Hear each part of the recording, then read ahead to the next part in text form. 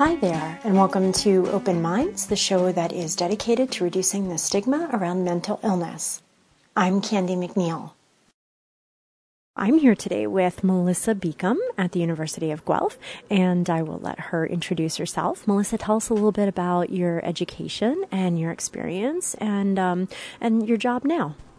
Great. I'm an occupational therapist, and I work at the Center for Students with Disabilities here at the University of Guelph as an advisor for students with mental health issues.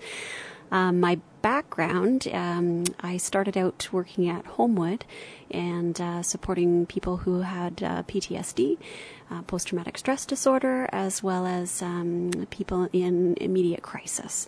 So I got a lot of experience there and then decided that I wanted to come back home to my alma mater in University of Guelph and provide help for students with mental health issues here on campus. And so when did you do that? How long have you been with the university? Well, I've been here since 2001 on a part-time basis, so for 12 years. And for all of that time, have you been helping students who have mental health issues, or do you help people with other disabilities as well? There's a combination. It started out as a kind of an experimental position. Back in 2001, there wasn't anybody dedicated to helping people with mental health issues. It was kind of an emerging field. And so I started out breaking that ground and started to advise students with mental health issues as well as students who had acquired brain injury because of my occupational therapy background. That seemed like a pretty good fit. And eventually it became just a focus on mental health issues because there were so many students who were coming. Now I support students who have mental health issues, acquired brain injury, and students on the autism spectrum. And so what is it that drew you to wanting to help students who struggle with mental health issues? Well, for one, my job is always fascinating. I always get to hear people's stories, and I always find it so interesting. Never do I find that I'm repeating myself, and that is my own selfish, I think, desire to be part of that. And I also find it quite a great role in that I feel like I can make a difference. So when a student comes to see me, I can help get them connected on campus with all the resources that I know about because of having been here for a while. And I help them access those resources. So if they're feeling very anxious about maybe going to their program counseling office, I can go with them, or I can make that introduction or do those kinds of things. And I love being able to be that kind of hub where people know that they can get an answer here and to be supported and helped. So walk me through that process. How do students get in contact with you in the first place? Well, all a student needs to do is come to our front desk and say they need some support. They're going to be asked to fill in some information about what their disability is, and they'll be asked to bring documentation.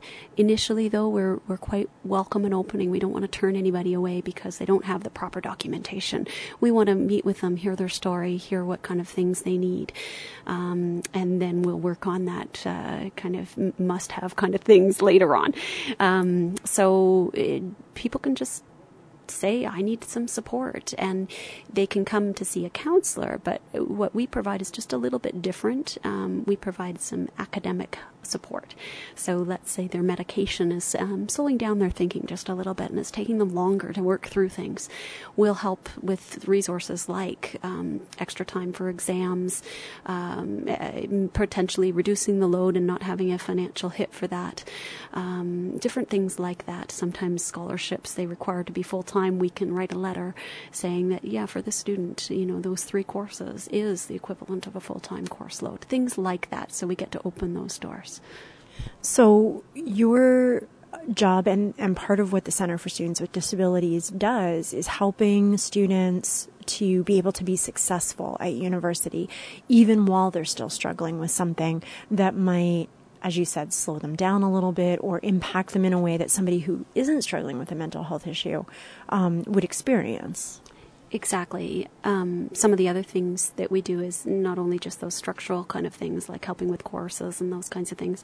I'll sit down with a student and, we'll map out their semester together and figure out where are those stressful periods going to be. What can we do to help anticipate that and kind of change that experience a little bit? I also get to meet with students over their whole career here if they need my support all the way through.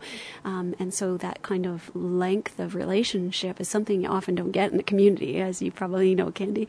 And I feel it's quite a luxury that I really take advantage of because, after 2 semesters, I'll start to notice some patterns and we can talk about that and say, okay, here's what we've noticed in the past. How have you noticed it too? What can we do this semester that might look a little bit different, get a different outcome, those kinds of things. So I also do some strategy work with students. Maybe because of anxiety, they're struggling to get into a lab or a classroom or, they've missed one because of that. And then I help them to break that down and figure out how do you get back in, because that can be sometimes a true barrier for students. So it's not only just accommodations that we put into place, we also do some academic support. Melissa, you and the rest of the staff here are such an amazing resource for people who are struggling. And yet my experience has been that sometimes students resist coming. Have you found that yourself, that some people don't want to take advantage of the service that's available? Definitely, most definitely. I think the name disability in our services doesn't always make it easy for students to come. I don't have a disability. And yet, for some students, it's a temporary need. Some students, it's a long-term need. For some students, it's just while they're at school, this is some support that they need. So, yeah, I think the term disability sometimes is offsetting for some students. Also, I hear a lot of students who say, I tried to do it on my own. I had some support in high school, but this time I really wanted to try and go it alone. I'm not sure what's happening there in terms of whether it be pride or fear of stigma. I'm not sure, but I do hear that. One trend, though, that I have noticed, Candy, is that over the years that I've been in this position, we used to get very few students who would come forth at the very beginning of a semester. So let's say first-year students coming in September. We'd have, a handful, whereas the students with learning disabilities, they'd have hundreds. And so there was a real difference. And as our service has grown, we're noticing now that we have just quite a few students coming out right from the very beginning. So accessing those supports even from the get-go. And that's a huge change, and I think, in the use of our service. Now, certainly we still get students who come in through the semester going, I thought I could do this, but I need some help, or I didn't know that this was here. I didn't know this was for me. I think the name disability, sometimes people think of physical disabilities or learning disabilities, and they forget that we're also here to support students who have mental health issues. In fact, the center does support those students as well. If someone has a physical disability or a learning disability, this is also the place for them. And you're right, that not everybody thinks of their really intense anxiety or their depression as a disability and something that is worthy of this kind of treatment. Any idea what it would take to start changing minds about that? Oh, what a hard question. I think, like I was saying, I think I have noticed a bit of a switch in that. But it's often a conversation that I'll have with students who are quite reticent to accepting help. Often what I'll do is I'll normalize it, because you know what? A lot of students use our service. So I'll say, there are 4 of us here who are supporting students with mental health issues. There are a lot of people who are in similar situations and need that kind of help. Sometimes I also make that comparison to a physical disability where, you wouldn't hesitate to, if you've had an injury, let's say in your writing dominant hand, you wouldn't hesitate to go and get help in order to write an exam. How is it different? That, because of the source, the result is the same. You need more time for exams, potentially, right? So I try and help them to see that it's no different than a physical illness, or, the need for it is no different. The source of it is where people struggle with accepting. I think that is just as valid. I mean, sometimes it's so much easier if somebody said, you have cancer, and therefore this medication I'm giving you is going to tire you out. So you're only going to have this amount of energy. I think students don't hesitate then to say, oh, okay, I better get some support. I got to tell my profs. I'm going to, And yet when we say the same things are happening because of a mental health issue, you're fatigued, you're not thinking clearly, you're going to need some more time, those kinds of things. For some reason with the mental health issue, some people have difficulty legitimizing that.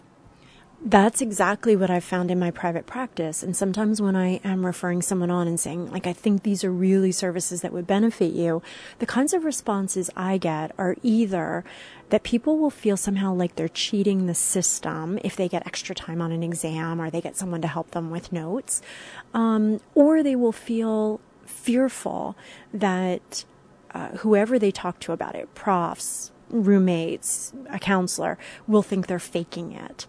Have you experienced that when students come in having those kinds of concerns? And if so, what do you say to them about it? Well, just this week I had a student come in and was talking about, I feel like if I don't have a need for the extra time because I didn't have a panic attack during the exam, then I don't need the extra time and I should stop at the same time everybody else because otherwise it's unfair. Meanwhile, what I did was I talked to the student about, well, how much more time does it take for you to read through that exam and to focus your mind on it? How many relaxation techniques are you needing to use during that exam?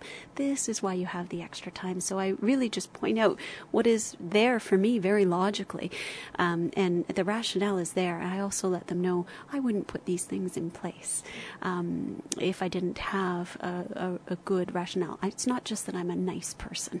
It's that I have reason to do this. Although, in fact, you are a very nice person. But I think that's a great point, right? So you're doing that not just because a student says so, but because you really think this will benefit you. This will level the playing field for you with other students who maybe aren't struggling with this. Is that fair to say? I have that conversation multiple times, especially in September, where I'm meeting a lot of new students who are struggling with that idea of accepting some support, especially some academic support. It amazes me how many of these students are very reticent about accepting any kind of accommodation and want to kind of do it, but know that I'm there just in case. But they want to do it without accommodation. And what I try and help them to understand is that it's not that I'm putting you at an advantage. It's that we're trying to take away that disadvantage that the thinking that you have to go through puts you at. All the work you have to do to get into that lab, for example. You have to work your way through a whole strategy, and you've had to meet with a counselor to do that. And, you've had to put a lot of energy towards that. That's energy that other students are maybe putting towards their work. So we need to compensate for that in other ways, potentially getting more time for a certain assignment that you might not have had time to do because you were doing all that other stuff. Sometimes, too, I find it really hard that people think, I've got to do this university thing in 4 years. That's the way it's supposed to be done. I do 5 courses per semester, and that's it. That's the way it's done. And I would love to see the stats on this. I think it's more typically done in a very unique way to that person. It's the rare situation where you hear somebody go 5 courses, summer off, 5 courses, fall, winter, 5 courses, summer off.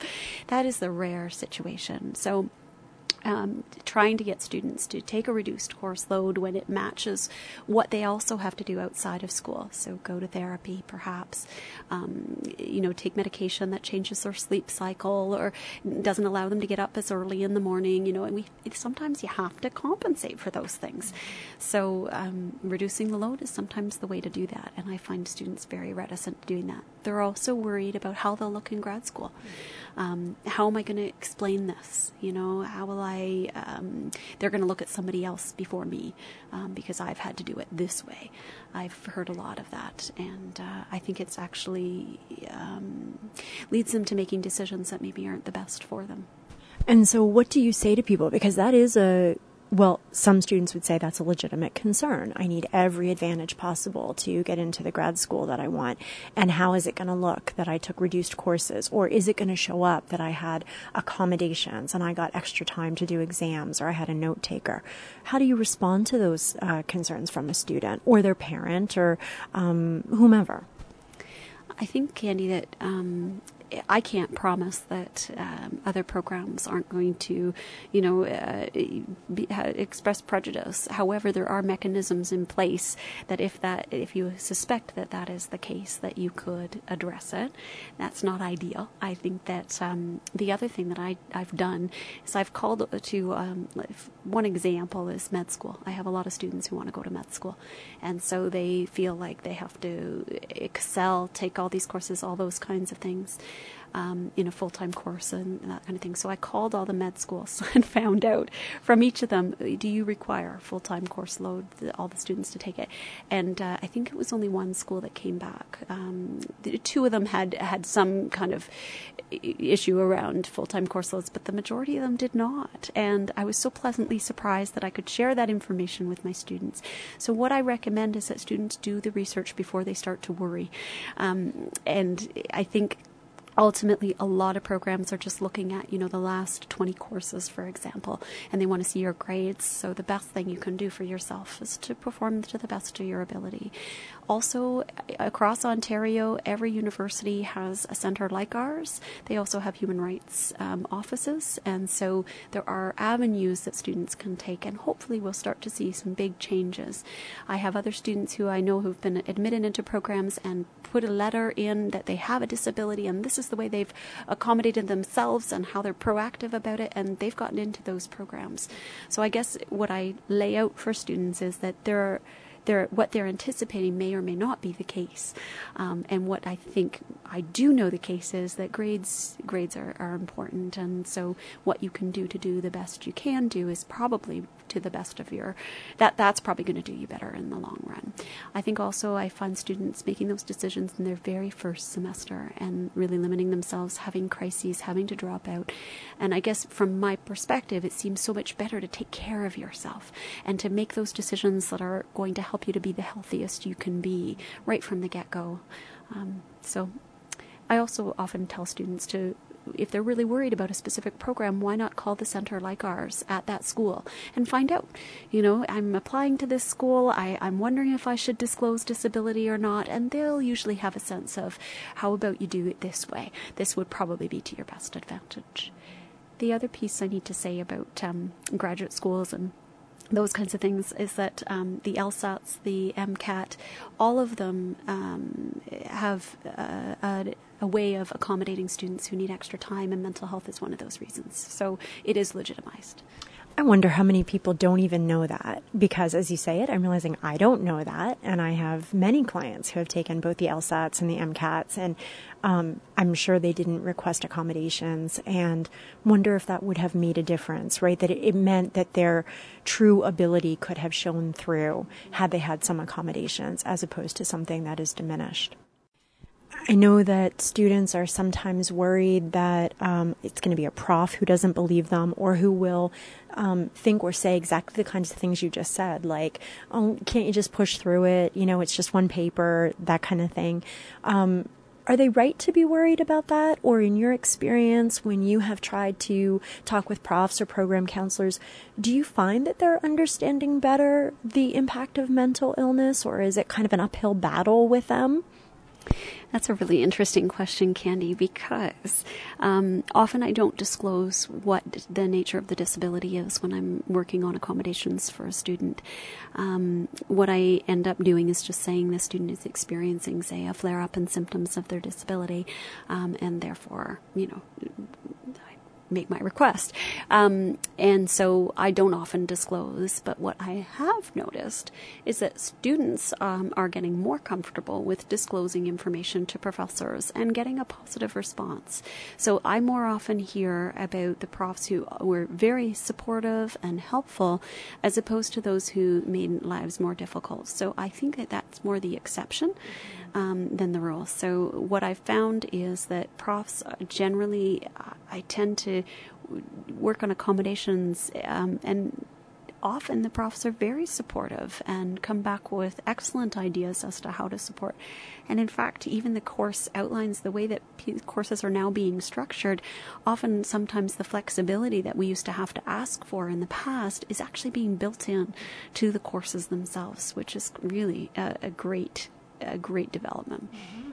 Absolutely. One other thing you mentioned there, which I wouldn't have thought to ask about, but is such an important point, is that you don't necessarily have to disclose the nature of your struggle.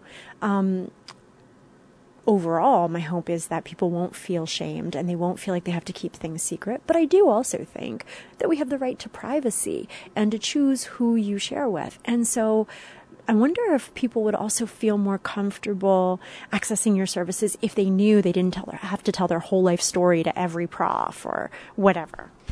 And in fact, I find that when I share about my confidentiality and what things I can talk about and what I can't, that's part of my conversation in the first meeting with a student.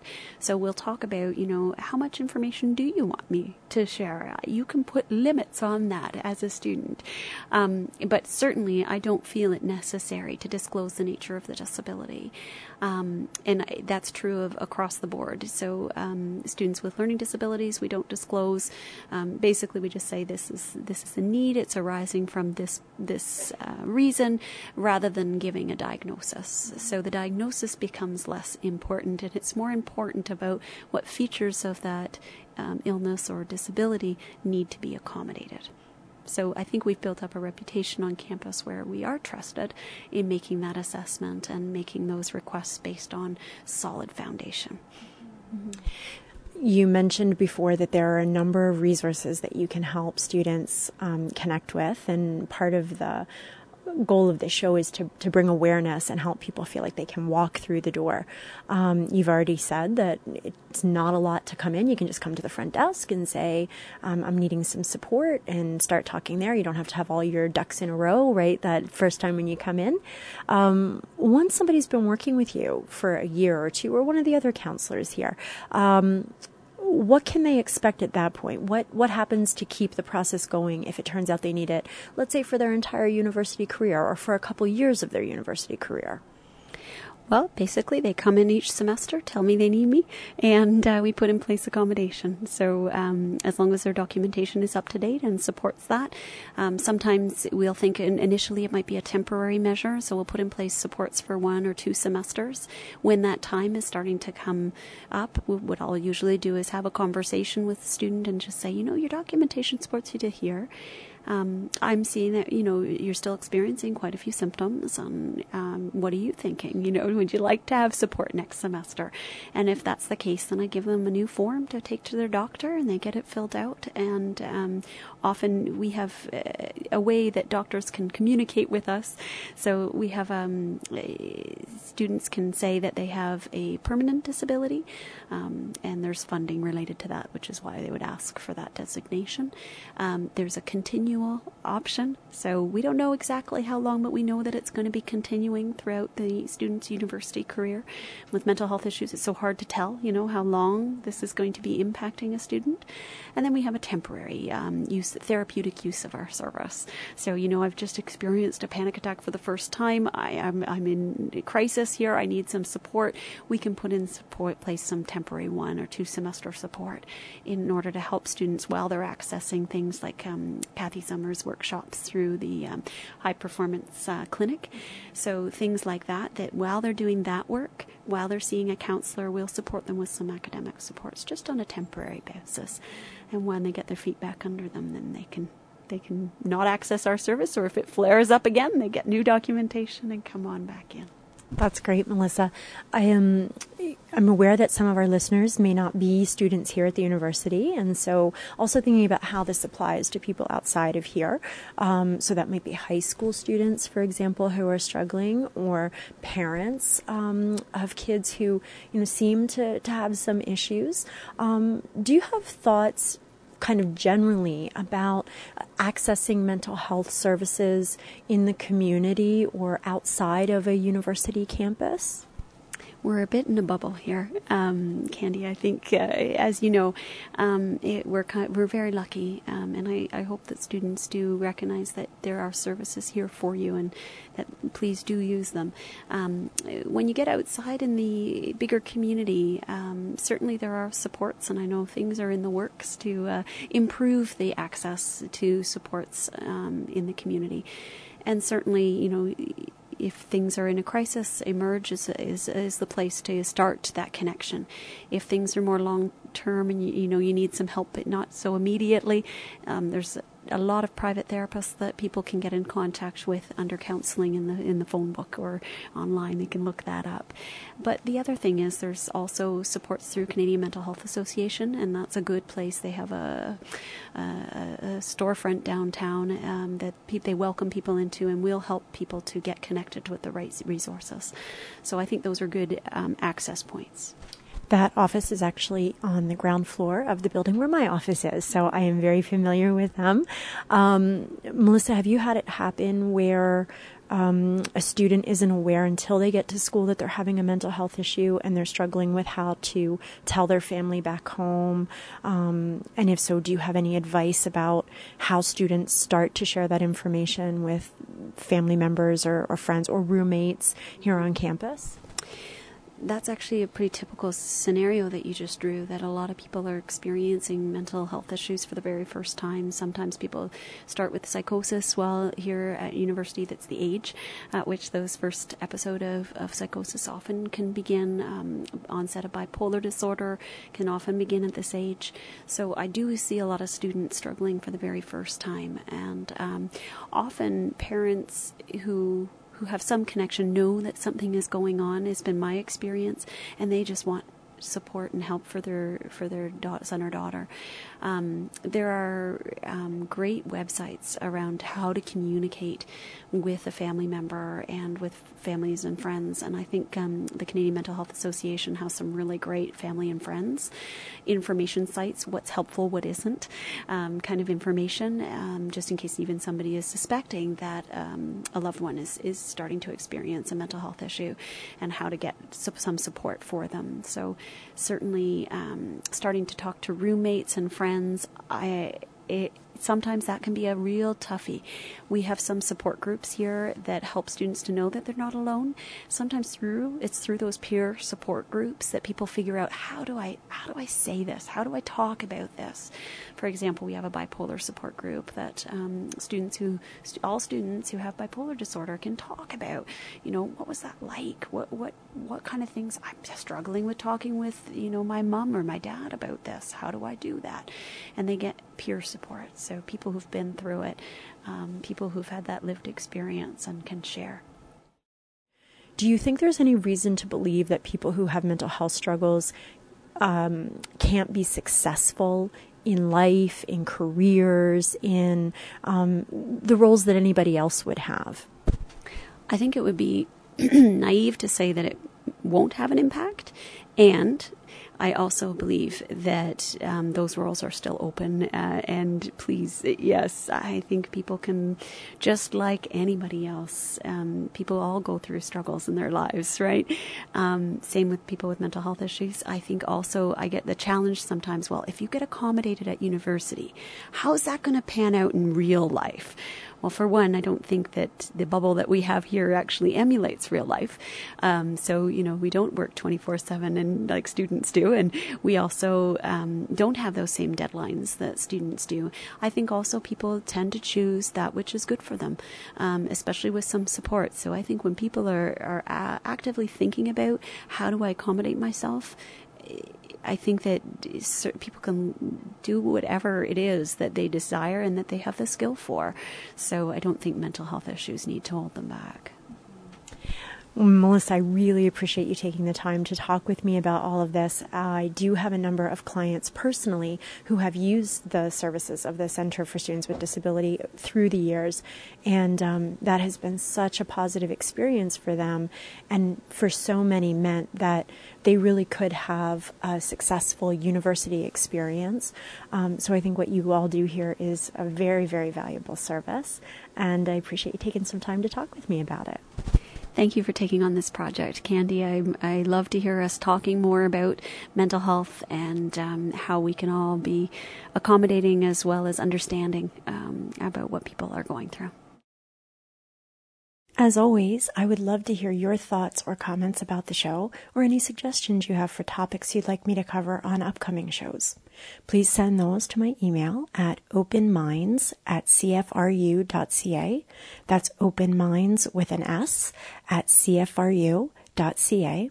My usual tiny disclaimer before I go that I probably won't be able to respond to most emails, but I will definitely read them, so thanks for sending.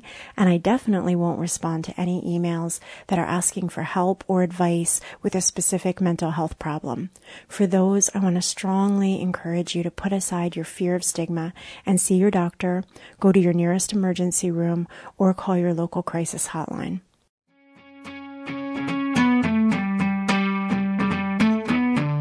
I'm Candy McNeil. Thank you so much for listening, and please join me next week for another illuminating interview here on Open Minds.